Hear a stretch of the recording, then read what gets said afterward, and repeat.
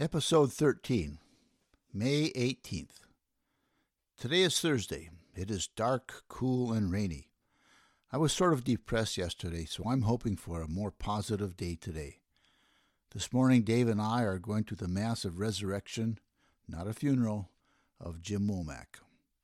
I guess that's why yesterday was so tough. It is another dose of reality to have Jim die. He was diagnosed with ALS about 2 years ago.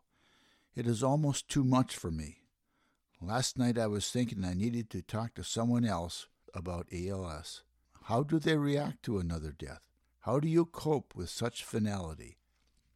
I like the idea that we are celebrating a resurrection instead of a death.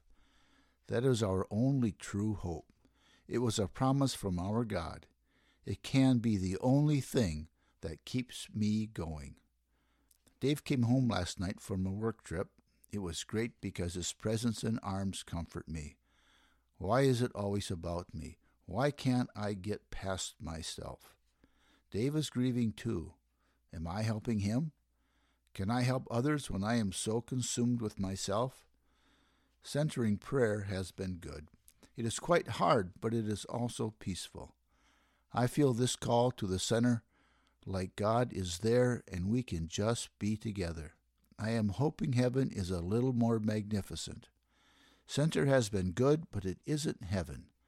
I am with God, but it is still full of human characteristics. Heaven must be better. The kids are busy, too busy. Ben worked for about 10 to 12 hours yesterday. He rear-ended someone Tuesday night, so he was pretty quiet and bummed last night.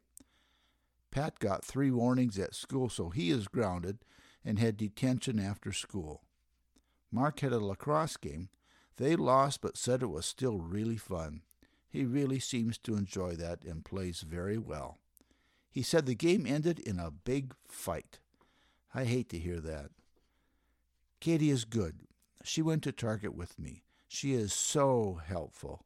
Pat made supper and encouraged us all to just sit around, watch TV, and eat popcorn. Sounds like a great life. On a happy day.